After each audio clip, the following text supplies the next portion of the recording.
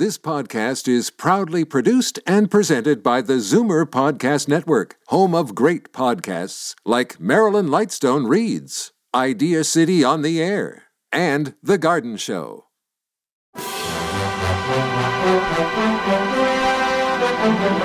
It's Zoomer Radio's Theater of the Mind with Frank Proctor. Open your mind as we fill your head with amazing thrills, chills, and laughs. Theater of the Mind. The best love programs from radio's golden age. Only on Zoomer Radio. Now, here is your master storyteller, Frank Proctor. Well, thank you, and welcome to the show. Time now for one of the most recognizable sound effects of old-time radio. The show was Inner Sanctum, and the sound effect was the program's familiar and famed audio trademark, the eerie creaking door, which opened and closed the broadcasts. Hyman Brown got the idea from a door in the basement that, he says, squeaked like hell. The door sound was actually made by a rusty desk chair. The program did originally intend to use the door, but on its first use, the door didn't creak.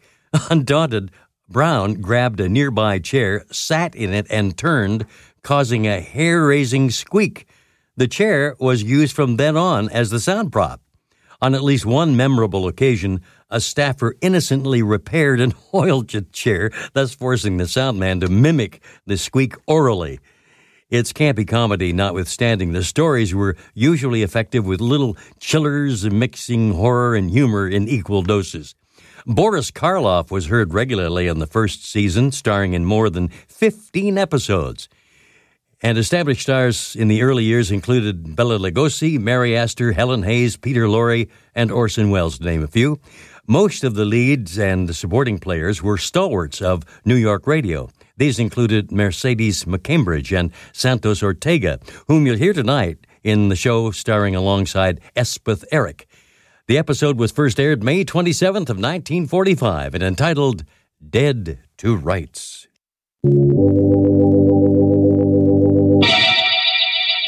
Lipton Tea and Lipton Soup present Inner Sanctum Mysteries.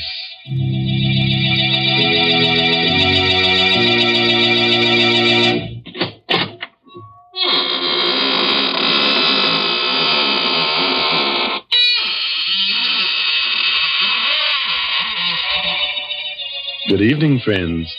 This is your host of the Inner Sanctum, welcoming you again through the squeaking door for an hallucinating good time. Why am I smiling? But I always smile when I open the squeaking door on Tuesday nights. You see, each week when I say good evening, I think to myself, a good evening for what? And of course, there's only one answer to that question. A good evening for murder. A fine thing to say. You wouldn't feel so chipper about it if you were going to be murdered. Why, Mary, there's no bigger thrill than to be murdered. Why, it happens only once in a lifetime. Well, I know something else like that. Now, don't tell me that Lipton tea... No, I'm not thinking about Lipton tea. I'm talking about that solid sterling silver medallion that the Lipton tea people are offering to the ladies. Yes, ladies, it's the chance of a lifetime to get a lovely piece of jewelry. The kind you find at those smart shops on Fifth Avenue in New York. Now, let me tell you about the medallion. It's made of real sterling silver. It's about 1 inch in diameter, and it's decorated with a Chinese inscription. The medallion is hung on a narrow black rayon satin ribbon, so it can be worn as a necklace, a choker, or you can simply add it to your charm bracelet. And here's how you get the medallion. Just send 25 cents and the box top from a package of Lipton's, the tea with the brisk flavor, to the Lipton Tea people, Box 92, New York City. Yes, that's Box 92 in New York City. And now it's time to begin. Our story is called Dead to Rights. It's an original spine tingler by Sigmund Miller, and our stars tonight are two radio favorites, Elspeth Eric and Santos Ortega.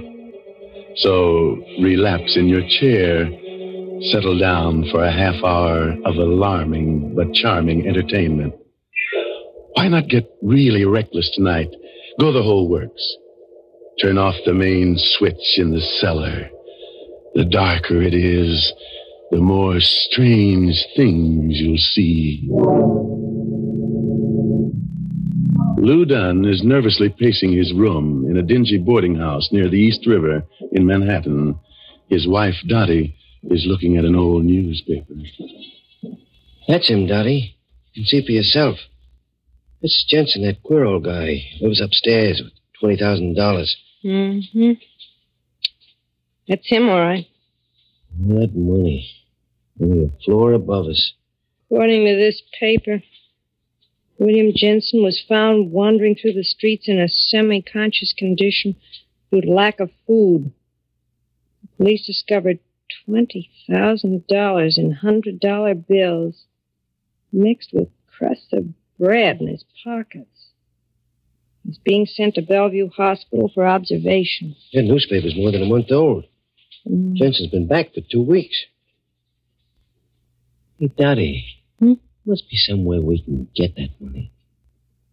There is. You mean rob him? Rob him? Maybe kill him? Kill him? If you're not scared. Scared? I ain't scared of anything. I know you. You always talk tough, and that's about all. I'm not scared. We could knock him off. Make it look like suicide. You really want to do it? Yeah, sure. I'd like to put my hands in that $20,000. Boy, what we couldn't do with that money. It'll be easy. If we do it smart. Very smart. Sure. Maybe you could sort of visit him. Just before he goes to bed. Turn on the gas. That'd make it look like suicide. Then we could go back and pick up the money. Not all of it. We'll leave half of it so it won't look like robbery. Sure. He's a crazy guy. It's natural for a crazy guy to knock himself off. Mm-hmm. When do we do it? Well, if we're going to do it, we got to do it right now. We'll never have the guts to do it later. Now, you're sure you want to do it, Lou? Sure I do, Dottie. Mrs. Scully was going to the movies. What time is it now? It's 5 to 10. She won't be back till after 11. That only gives us about an hour. Oh, you got plenty of time. Jensen goes to bed just about this time. You go on up, stay with him until he's in bed. Then, on your way out, you turn on the gas. Not too much, because that'll make a lot of noise. And keep your finger off the spigot. Use a stick or a glove or something. Yeah, I understand. Well, okay, what are you waiting for? You want me to go now? Well, what do you want to do? Die of heart failure worrying about it? Go ahead.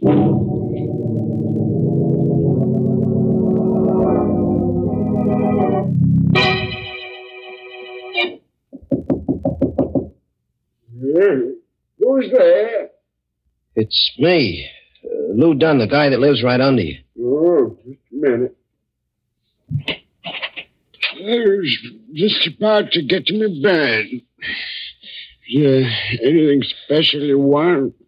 No. I just had a little argument with the wife. Oh. I don't want to go back right now. You're going to teach her a lesson. That's right. Yeah. All right. Come in. You can talk to me while I get into bed. Thanks a lot, Mr. Jensen. I won't stay long.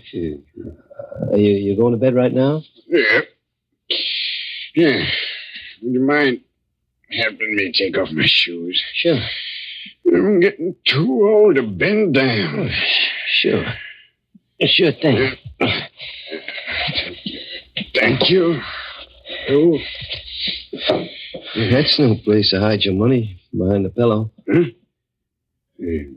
That ain't no money. It's just a lot of pictures. It's all just pictures. Oh, yeah, sure. Yeah. It ain't gonna be good company. I feel kind of sleepy. Well, Maybe I'd better get back. Nice of you to come and see me, though. It's freezing outside. I'd better close the windows or you'll catch cold.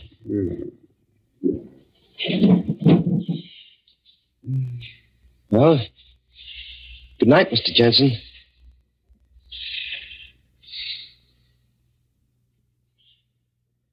Good night.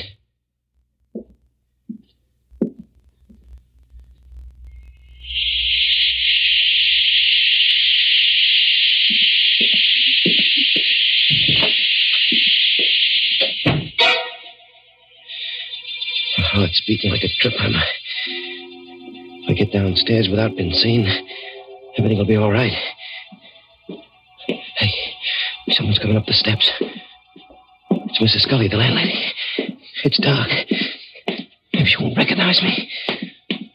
I pull my hat over my face. Mr. Dunn? I beg your pardon. Well, I'm sorry. I thought you were Mr. Dunn. It's all right. Good night. Good night.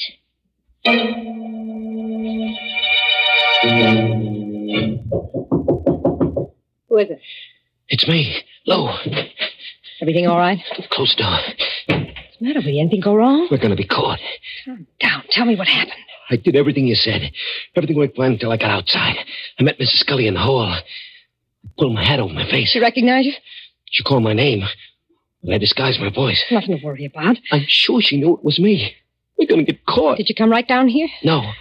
I went outside for a few minutes in case she was watching me. That's good. Now you got to go back and get that money. He's dead by now. I can't go back. You've got to go now before the gas leaks into the hall and everybody knows about it. I can't. I can't do it. All right, I'll go myself. Where'd you say the money was? Pillow under his head. Stay here till I get back. Maybe we ought to forget. No. Not after we've gone this far.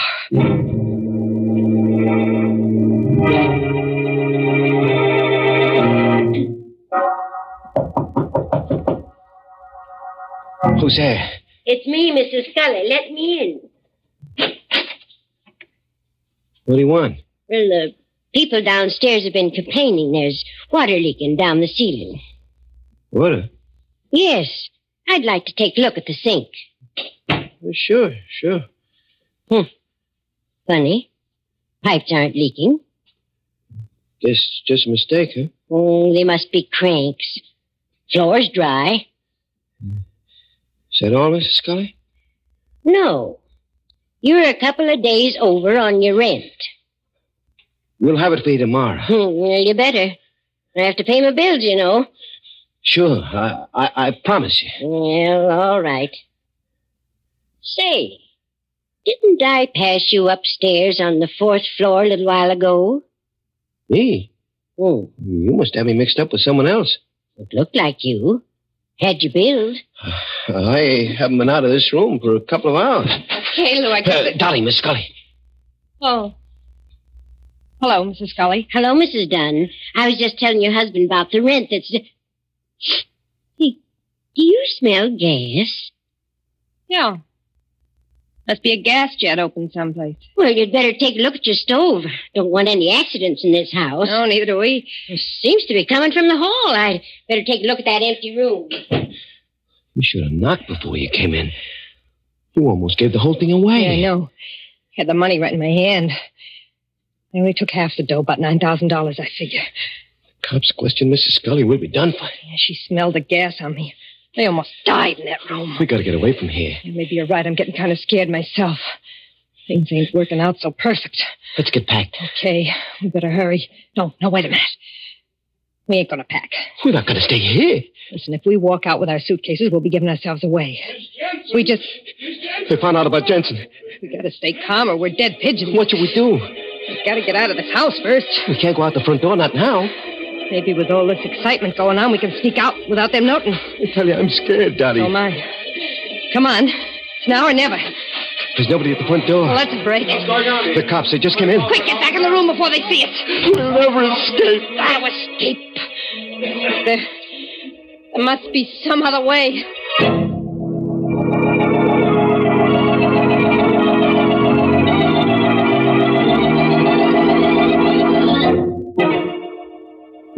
well. Dottie and Lou are in bad shape. My only hope is that they don't die of heart failure before the end of the program. That would be very embarrassing. Sometimes I wish the characters in our stories would show a little more nerve. They all get so flustered. It's not that they aren't first-quality villains, but they're too indecisive. Well, what do you think is going to happen to them? Oh, they'll probably turn on the gas again. Oh, please. And brew themselves a pot of Lipton tea. Well, you fooled me that time. And now I'm going to fool you. I'm not going to talk about Lipton tea. Instead, I'm going to tell you a story. Yes, it seems there's a true story behind that sterling silver medallion that the Lipton people are offering to the ladies. It's really a good luck charm. The original was given to an American flyer by Chinese guerrillas who rescued him after he'd bailed out over enemy territory. The flyer was told that the Chinese letters on the medallion would identify him and bring him safely through the lines. Well, he did get through, and only then did he learn that the medallion said, "Good luck," in Chinese. Now, ladies, there's something to tell your friends. And to get this good luck charm, this lovely sterling silver medallion, just like the one the flyer carried, all you have to do is send 25 cents and the box top from a package of Lipton's, the tea with the brisk flavor, to the Lipton Tea People, Box 92. That's Box 92, New York City. Well, now let's go back to our pale and panicky pair of murderers. If you remember, they ran back into their room when the police came in. And since then, they've been trying to figure a way out. Maybe they've got a plan. So let's take a look, shall we? We've got to think of something. How about that back stairway? I don't know where it goes. Well, it's better than staying here. Cops will see us. You gotta take that chance. They're probably still upstairs. Come on. Let's hurry. Walk slow, you. I gotta open the door to get to the back stairway. I'll open it slow. Well, the door's locked. Easy, you fool. Maybe it's just rust. It's jammed. Let's both of us try to open it. It's no use. The cops will be down in a minute. Come on. Let's push it. No, it won't give. It's opening. Just a little bit more. We can just step through. You all right? Uh-huh. It's like it's cold in here. Stairway goes down to the cellar, I guess. Come on.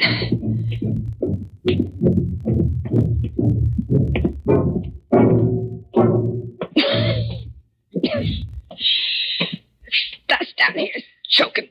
There must be another exit that leads out into the alley. Listen, that's the cops coming down to look for us. They're coming from the hallway stairs. We've got to hide. Here, get behind this old sofa. Lie down on the floor. There's nothing you'll find down here. I hope you don't mind, lady, but we'd like to look over the premises. Look, this dust is killing me. I'm going to sneeze. No, I can't. you won't. It's just a waste of time looking for anything here. All right. Let's get out. There's too much dust here. Dottie.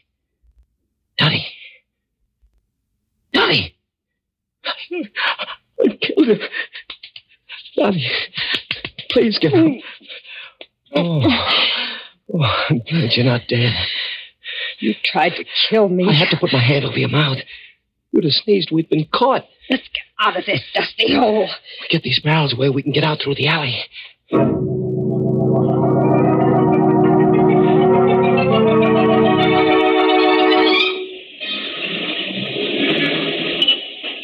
Well, feel a little safer out on the street. Please, will you stop looking back? There's someone following us. There's nobody following us. I tell you, there is. I know all the detectives in New York must be looking for us. Stop acting so suspicious. Turning around all the time. We gotta look like normal people. Normal? I've never been so scared in all my life. I told you not to turn around. It's the same guy. Who are you talking about? Take a look at yourself. Guy with the gray hat. He could be just an ordinary guy. Maybe we just think he's following us. We gotta get away from him. No, look. Hold my hand. We'll fool him. Make believe we're in love. What's the matter with you? I don't get it. Act like you're crazy about me. Act it for real. Go on. What am I supposed to do? Say I'm wonderful. Say I'm the sweetest girl in the world. Go on. You're crazy. Do what I tell you. You're the sweetest girl in the world. Say it like you mean it. Hurry up. You're wonderful. I love you. I love Put your arm around my shoulder. I ain't gonna do any good. Now, walk slow. Act like we don't care where we're going. You'll catch up to He us. can always catch up to us. You gotta make him think we're the wrong people he's following it. Keep talking love to me. You're wonderful. I'm crazy about you. You're wonderful, too, Lou, darling. I've waited all my life for somebody like you. I don't know what I'd do without you. You're still following us. Yes, sweetheart. We gotta figure out something. Maybe we can give him the slip in the subway. Yeah. Look, I'll go in the subway first. You go in the cigar store. He'll follow you. I'll wait for you on the platform. You come down a few minutes after me. Have a nickel all ready. Then as soon as the train pulls in, wait till the doors are closing. Then drop your nickel in the slot. I'll hold the door open for you. Whoever is following won't be able to make it. You understand me, dear? Well, what if he arrests me first? He won't. Look, here's where I go down the subway. You go into the store. Kiss me. Okay. Darling? Don't forget to wait until the doors are closing.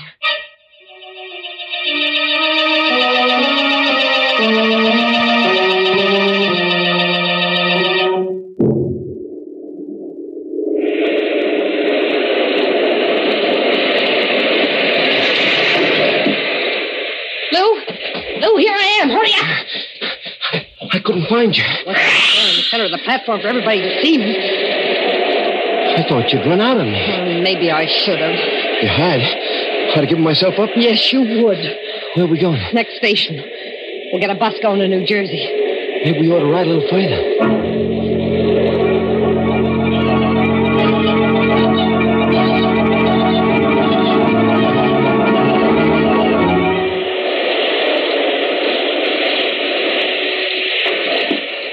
Come on. We're getting off here. Let's beat it. What are you hanging around? Wait a minute. We gotta hide this money so they won't have anything on us in case we get caught. Yeah. That's a good idea. We can come back for it later, huh? Hide it right underneath the platform. Yeah, that's a good spot. There's no one in the station. Let's do it fast. Here's the money.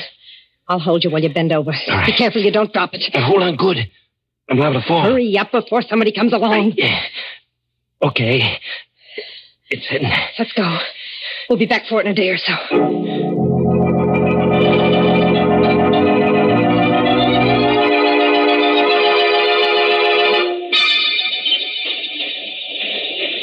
Now put your arm around me while we go up into the street. I can't do it anymore. If you don't do it, I'm leaving you. No, don't.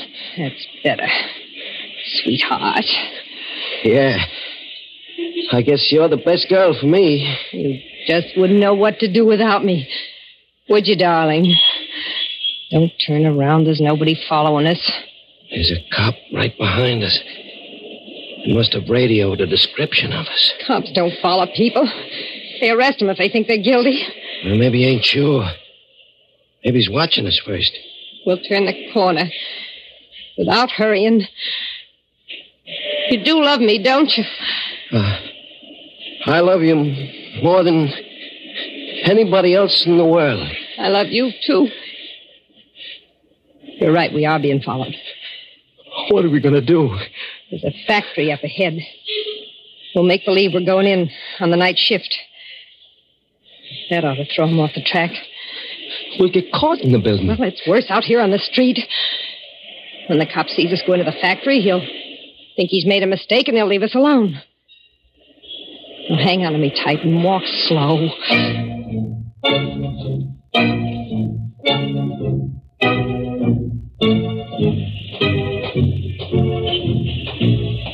Is this the building? Yeah. We'll walk in just as if we belong here. He hasn't followed us in. No, it worked fine. Now we can stay here for a few minutes and then It's the cop. we're caught. Let's take the elevator up. Come on. Floors, please. 16. There's no one on the 16th. It's empty, ma'am. She means a 15th. Yeah. Hurry up, please. We're very late. In a second. There's an officer coming in. Thank you for waiting. Floor, please. Just take these people wherever they're going. Yes, sir. Watch the door.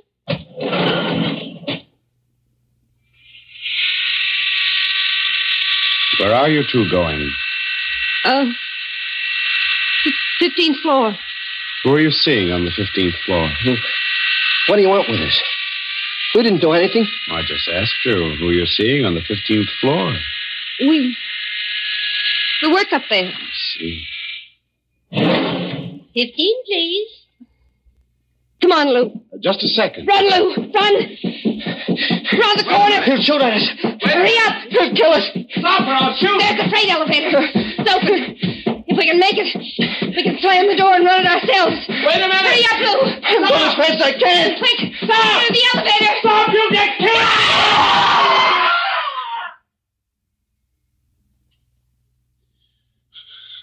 Those poor devils.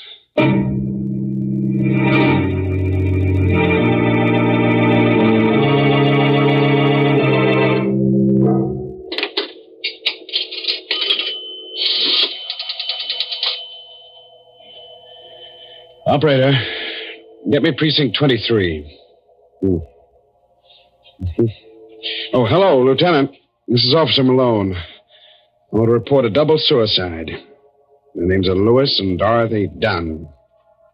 Now, I knew they were going to do it, and I tried to stop them. I saw him in the subway station. The man was trying to jump off the platform, but the woman was holding him back. He changed his mind, and they went upstairs. It looked like a lover's suicide pact to me. And I saw them holding each other around, kissing on the street. I followed them from the subway into this building, and when I asked them a few questions, they got frightened, got off on the 15th floor. Yeah. Well, I did. I tried to stop them, Lieutenant. They ran down the corridor and then threw themselves down an empty elevator shaft. Dead. There's doornails, yeah. Lieutenant, you know, the funny part of it is, they lived in the same house where that old crackpot, Jensen, committed suicide by gas a few hours ago. Huh? What? Yeah. Yeah, that sure is an unlucky house.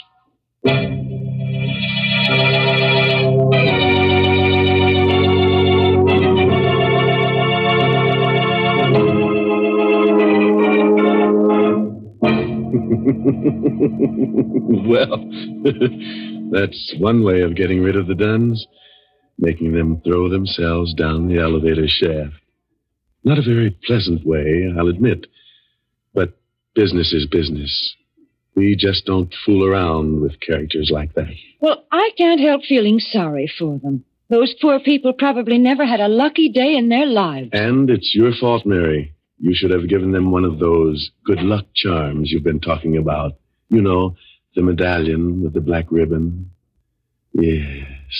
If the medallion didn't bring them good luck, they could always hang themselves with the ribbon. Now, you stop that kind of talk. Because Lipton's sterling silver medallion on its black rayon satin ribbon is a lovely piece of jewelry. But you may never own it if you don't act now. The Lipton tea people make it easy for you. Listen, just send 25 cents and the box top from a package of Lipton's, the tea with the brisk flavor, to the Lipton Tea People, Box 92, New York City. The 25 cents includes the full cost of packing and postage.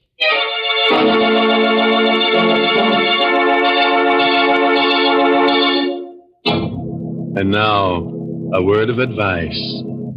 If the elevator service is bad and you're in a hurry, just throw yourself out of the window. Oh, by the way, this month's Inner Sanctum mystery novel is The Red Right Hand by Joel Rogers. Oh, and I must tell you about next week's story. It takes place on the high sea, but it's about a man who doesn't like singing. Yes, singing seems to strike the wrong note with him, and he goes around opening up throats with a knife to find out just what makes that wrong note. So, if you're one of those guys who sings in the shower, just cut it out before next week's killer does it for you.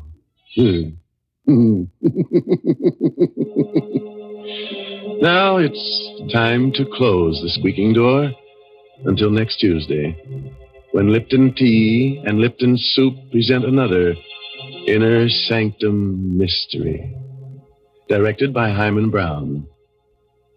Good night. Pleasant dreams. And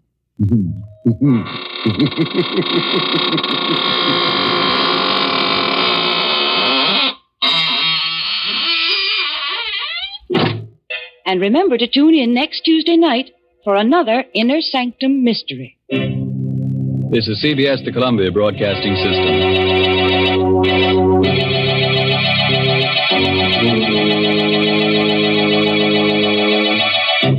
Stay tuned for The Great Gildersleeve next on Theater of the Mind. Time now for Harold Perry to star in The Great Gildersleeve and the episode A College Chum Visits. Kraft presents The Great Gildersleeve.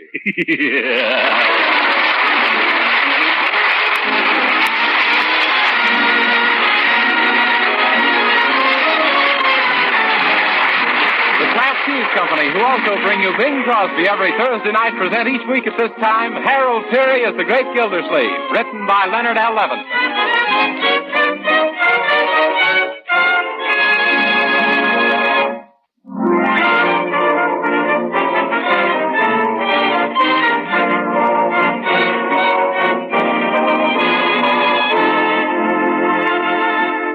And now let's visit our friend, the Great Gildersleeve, who's just arrived home in great humor.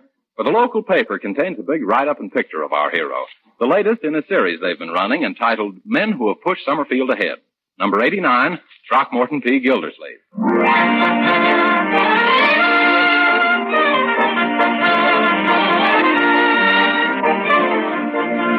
Go ahead, read on, Marjorie. Mr. Gildersleeve gained his college education at Princeton, where he was a member of the class of 14.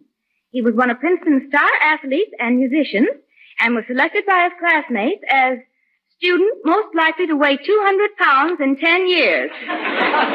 Oh, yes, dear old Princeton. Incidentally, Marjorie, do you like the picture of me the newspaper printed? Oh, yes, Uncle. You look positively handsome. Handsome? Oh, no. What do you think of it, Bertie? Just like one of them movie stars, only you got a pretty mustache and he ain't. Oh, is that so?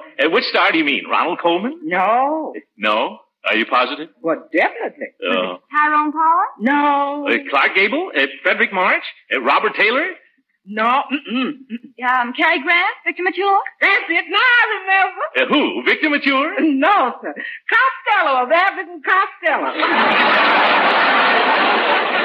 Now, if he only had a mustache like yours. Excuse me, I'll get it. Costello of Abbott and Costello.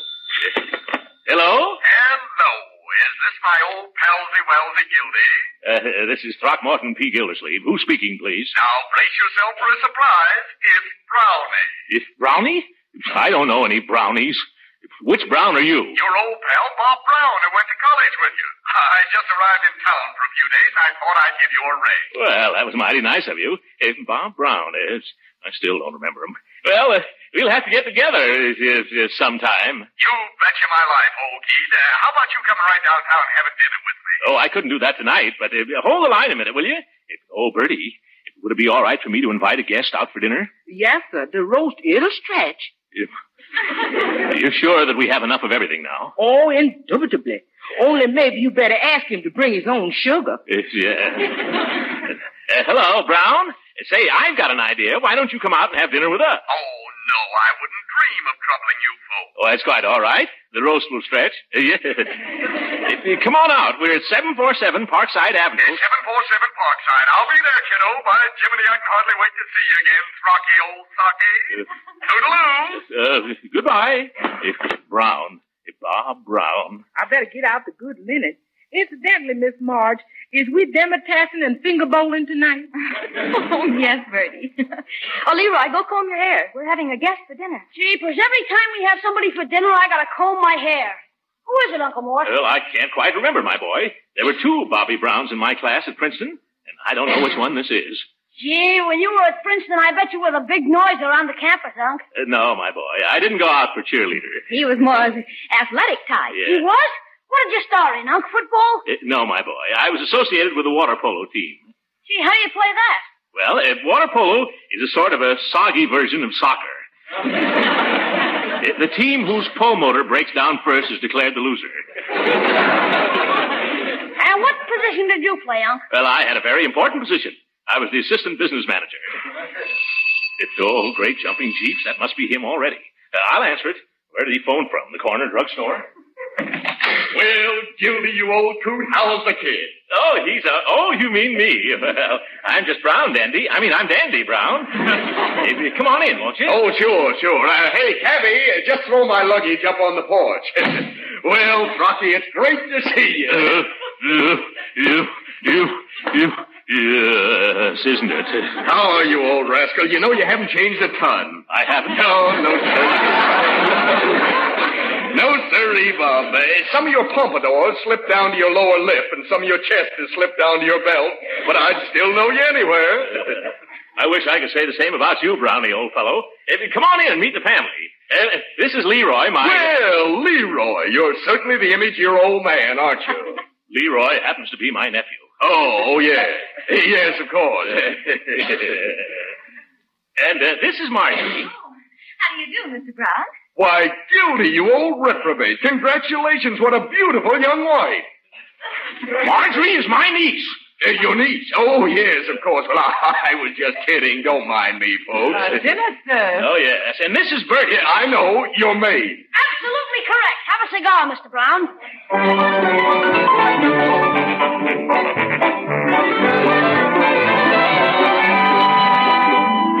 Yes, your Unky was one of our star athletes. Gee, Mr. Brown, tell us some more things that happened to you and Uncle Mort in college. Yes, you seem to know so much that Uncle Mort has never even mentioned. Yeah, and so much that never even happened.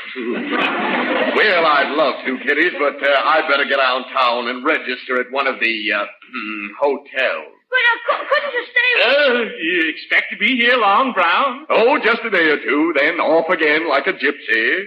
Gee, I'd like to travel all the time. Oh, you'd soon get tired of it, my boy. Say, I'd give my eye teeth for a comfy home like this with a big fireplace, couple of swell kids, and a little guest room in case an old friend should show up.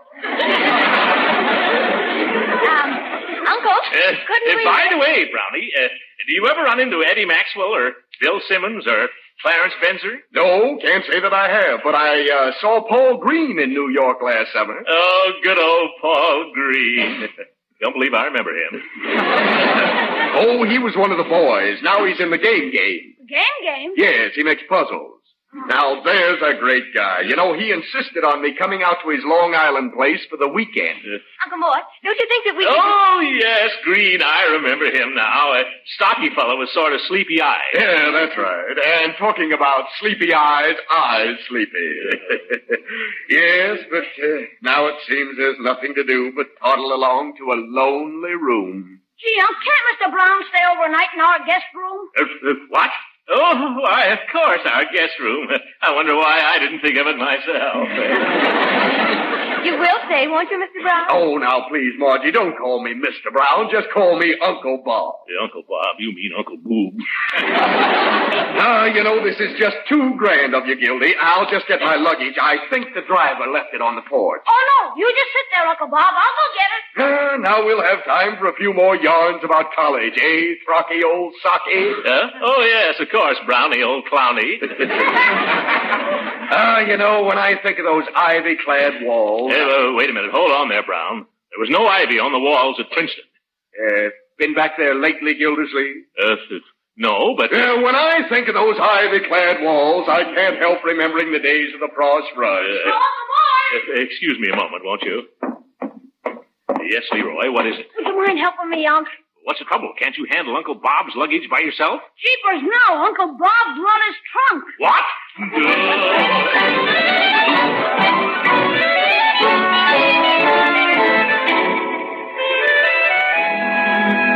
And then a voice from the coop replied, "No, sir, there ain't nobody here except us chickens.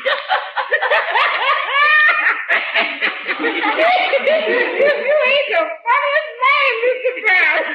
Oh, brother, what a memory. I'll be right back with a tray full of breakfast, Mr. Brown. Mr. Gildersleeve, your friend sure is pleasant company. Yes, pleasant and permanent. He's been here 3 days already. Bertie, did he give you any hint as to when he's leaving? Well, he did discuss plans for a picnic 4th of July.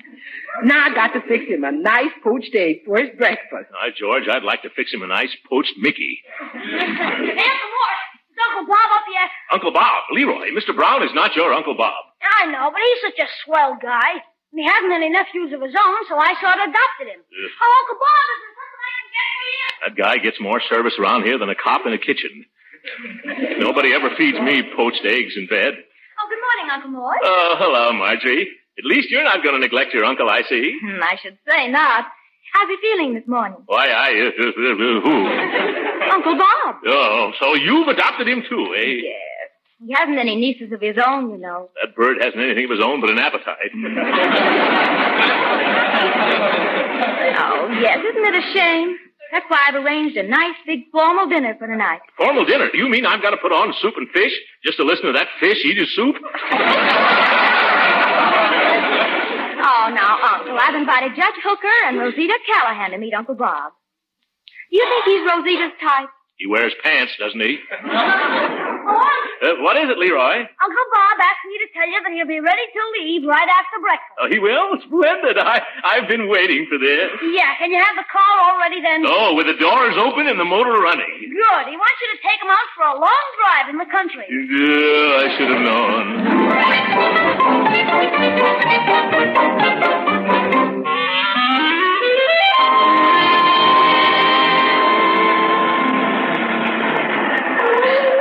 You can stop here, Gildersleeve. This is Hickory Hills, isn't it? Yes.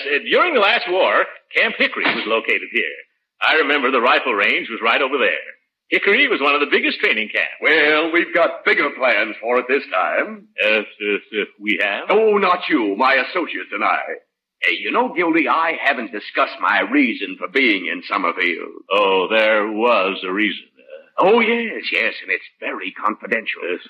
You see those hills? Yes. Well, our mining engineers report that they contain one of the richest deposits of manganese in the country.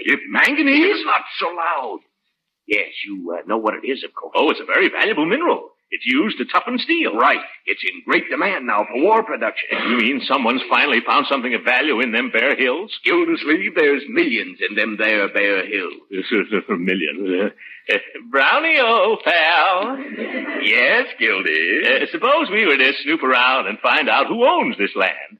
Don't you think we could pick it up pretty cheap? No, I'm afraid the owner wants a pretty stiff price, Gildy. Oh, you know who it is. I'll say I do. Look here, Brownie, little chum. After all, we were schoolmates together at Princeton. Do you mind telling me the owner's name? Not at all, old kid. Good. Then who is it? It's me.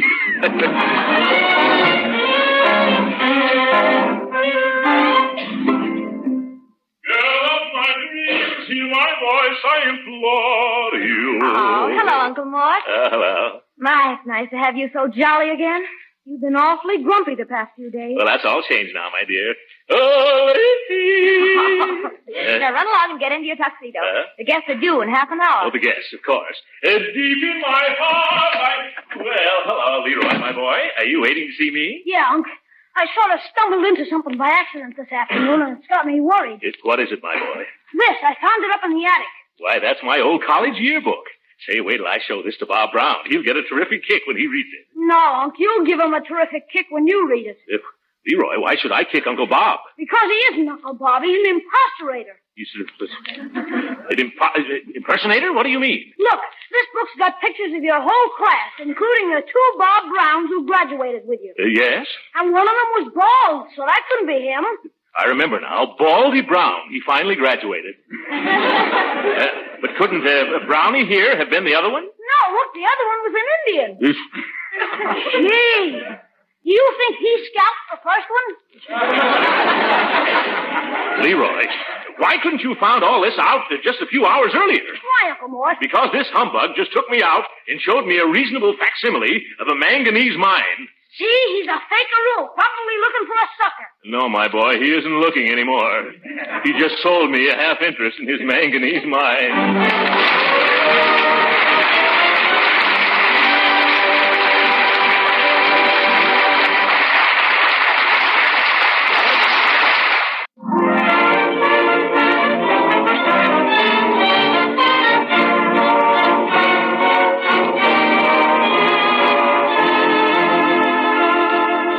Uncle Mort had to go through with the dinner in honor of his old college chum, Bob Brown.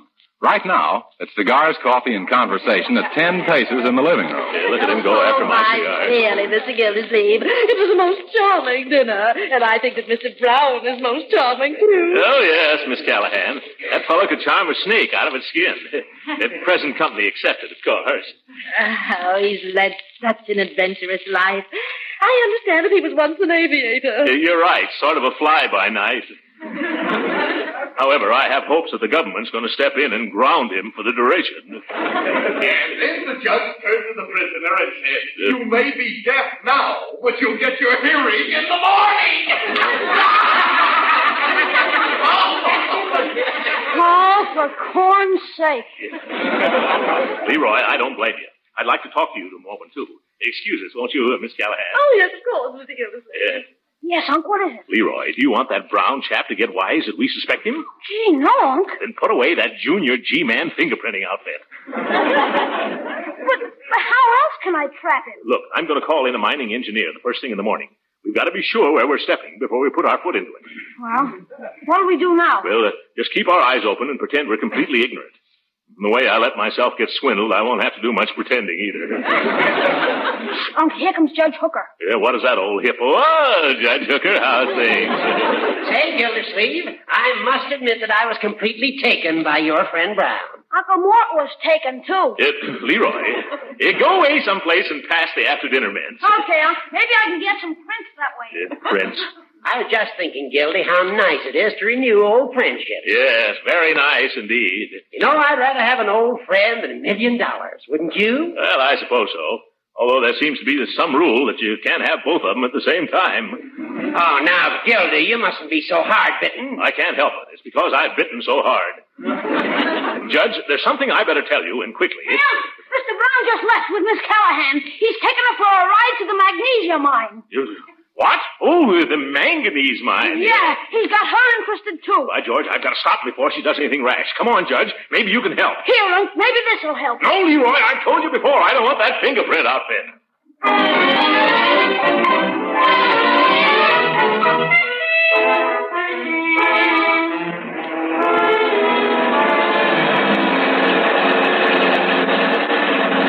Slow down, Gildersleeve. There's Rosita's car. Parked up ahead. I wish I knew what this was all about. Yes. Oh, I hope I'm not too late. You divert Brown's attention, Judge, while I talk to her. Rosita! Oh, Rosita! What? Oh, my, Mr. Gildersleeve and Judge Hooker. Hey, what are you two doing here? Rosita, I must speak to you alone. Judge, you take care of Brownie. Oh, Mr. Gildersleeve, this has been a most delightful night. Now, what do you want of little me? Well, excuse me for asking, Rosita, but why did Bob Brown bring you out here? Well, I thought I had an idea, but I was wrong. He wanted me to buy a quarter interest in some perfectly wonderful mining property. Oh, my. And did you? Well, it was like this. The moon was so beautiful, and he was so persuasive, and I'm so impulsive, I just couldn't say no. Oh, I never should have introduced you to... Gildersleeve? Yes, what is it, Judge? Gildersleeve, the most wonderful thing has just happened to me. You'll never guess. I bought a quarter interest in a manganese mine.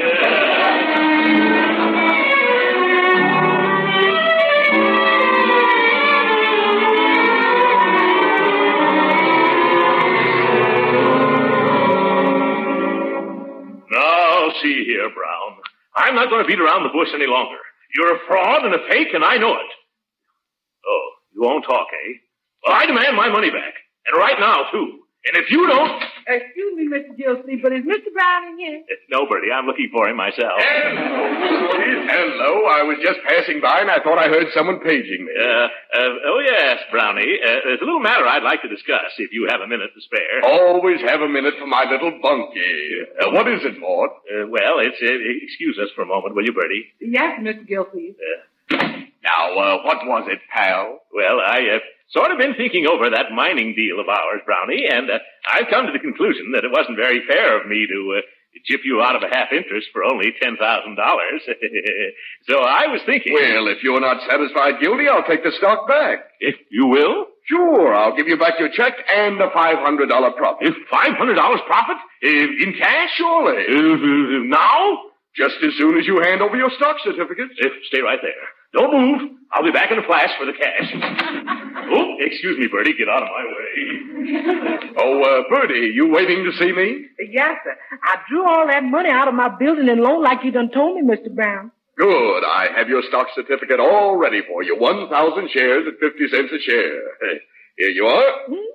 Oh, what a beautiful certificate. And here's the $500, Mr. Brown. Take good care of it now. Yes, don't worry.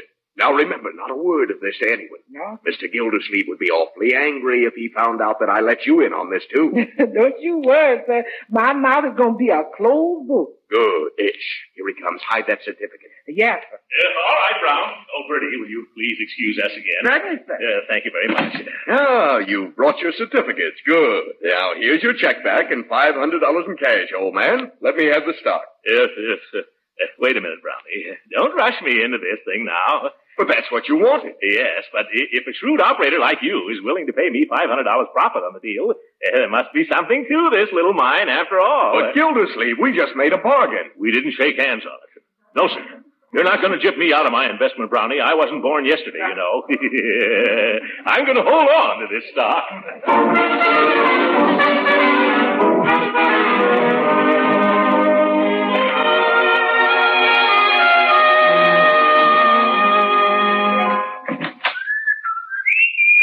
Oh, good afternoon, Margie, my dear. Any mail or messages or dividend checks for me? No mail, Uncle Mort. But there's been a Mr. Connolly phoning all afternoon. Oh, yes, Bill Conley. He's the mining engineer I hired to give me a report on the manganese mine. What did he say? I don't know. Uncle Bob took the message. Oh, Uncle Bob did? Well, I'll have to go ask him. Oh, wait a minute, I forgot. I've got some good news for you. Good news you have? Yes. You've been so anxious to get rid of Uncle Bob. Well, now he's left. You've left? Mm-hmm. But, my dear, I don't want him to go now. Are you sure he's gone for good? Oh, yes. Right after he spoke to Mr. Connolly, he phoned for a taxi, packed, and scooted right out. No, great jumping jeeps. That can mean only one thing, my dear. Hand me the phone, Marjorie. Mm-hmm. Thank you very much. I've got to warn Judge Hooker that Brown is a phony. He's a what? I'll explain later. Judge Hooker's residence. Hello. This is Mr. Gildersleeve. Is he there? Oh, no, Mr. Gildersleeve. He's gone to the bank. Oh, the bank. Thanks. I'll try him there. But, Uncle Mort, I don't understand. I've been done brown by Brown, my dear. He's a crook, a thief, a confidence man. He never went to Princeton. Summerfield National Bank, Sheehan speaking. Oh, Mr. Sheehan. This is Mr. Gildersleeve. Is Judge Hooker there? Judge Hooker? Why, he just left. Oh, too bad. Mr. Sheehan, I want to stop a check that I wrote made out in favor of a Robert Brown. Oh, I'm sorry, Mr. Gildersleeve, but Brown was just in here and cashed that check. No, man. Are you sure? Yes, Judge Hooker brought him over and introduced him. He cashed a number of checks. Is there any message in case Mr. Brown comes back? Thanks just the same, Mr. Sheehan, but that bird will never come near your cage again.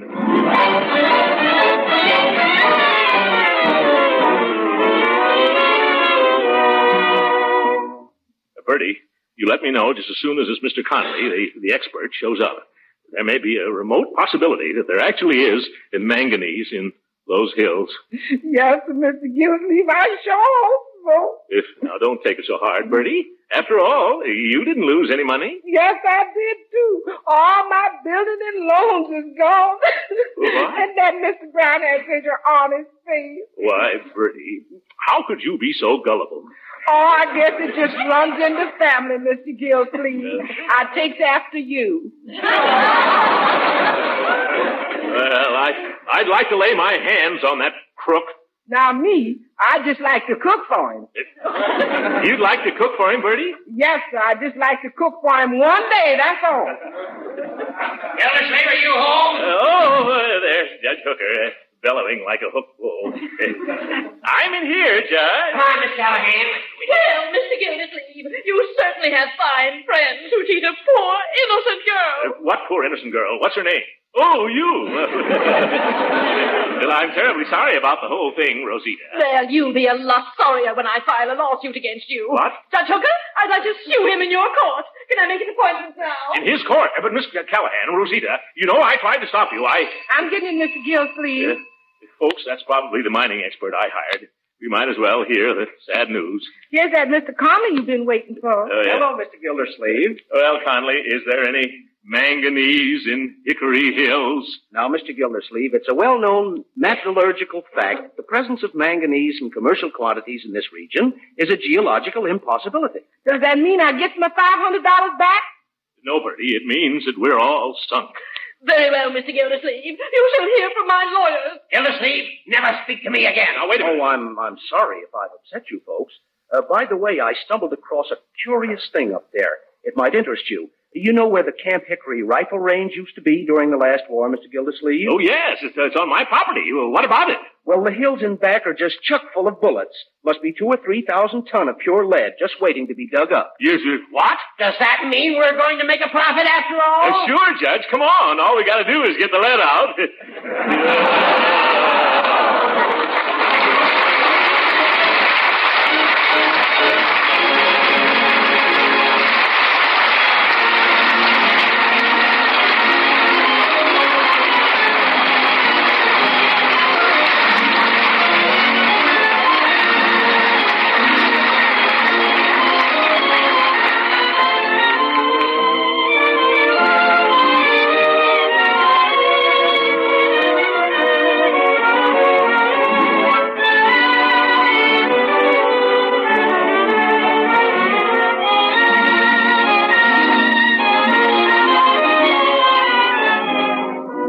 Uncle Mort, it's wonderful.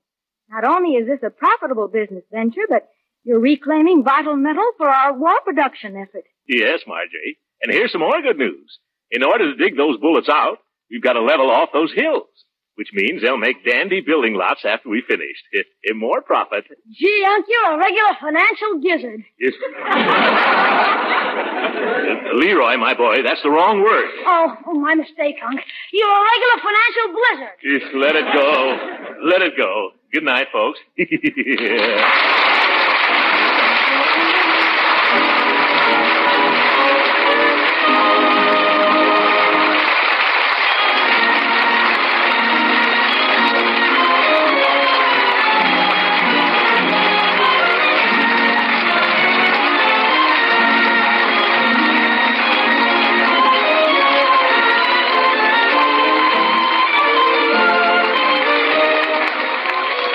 Original music heard on this program was composed and conducted by William Randolph. This is Jim Bannon speaking for the Kraft Cheese Company and inviting you to tune in again next week at this same time for the further adventures of the Great Gildersleeve. Thank you for listening. Tomorrow night, it's Life with Luigi, followed by Our Miss Brooks. Thanks to Joel Schoenwell and Paul Stringer for technical support. The executive producer for Theater of the Mind is Moses Neimer. I'm Frank Proctor. Have a great night. This podcast is proudly produced and presented by the Zoomer Podcast Network, home of great podcasts like Marilyn Lightstone Reads, Idea City on the Air, and The Garden Show.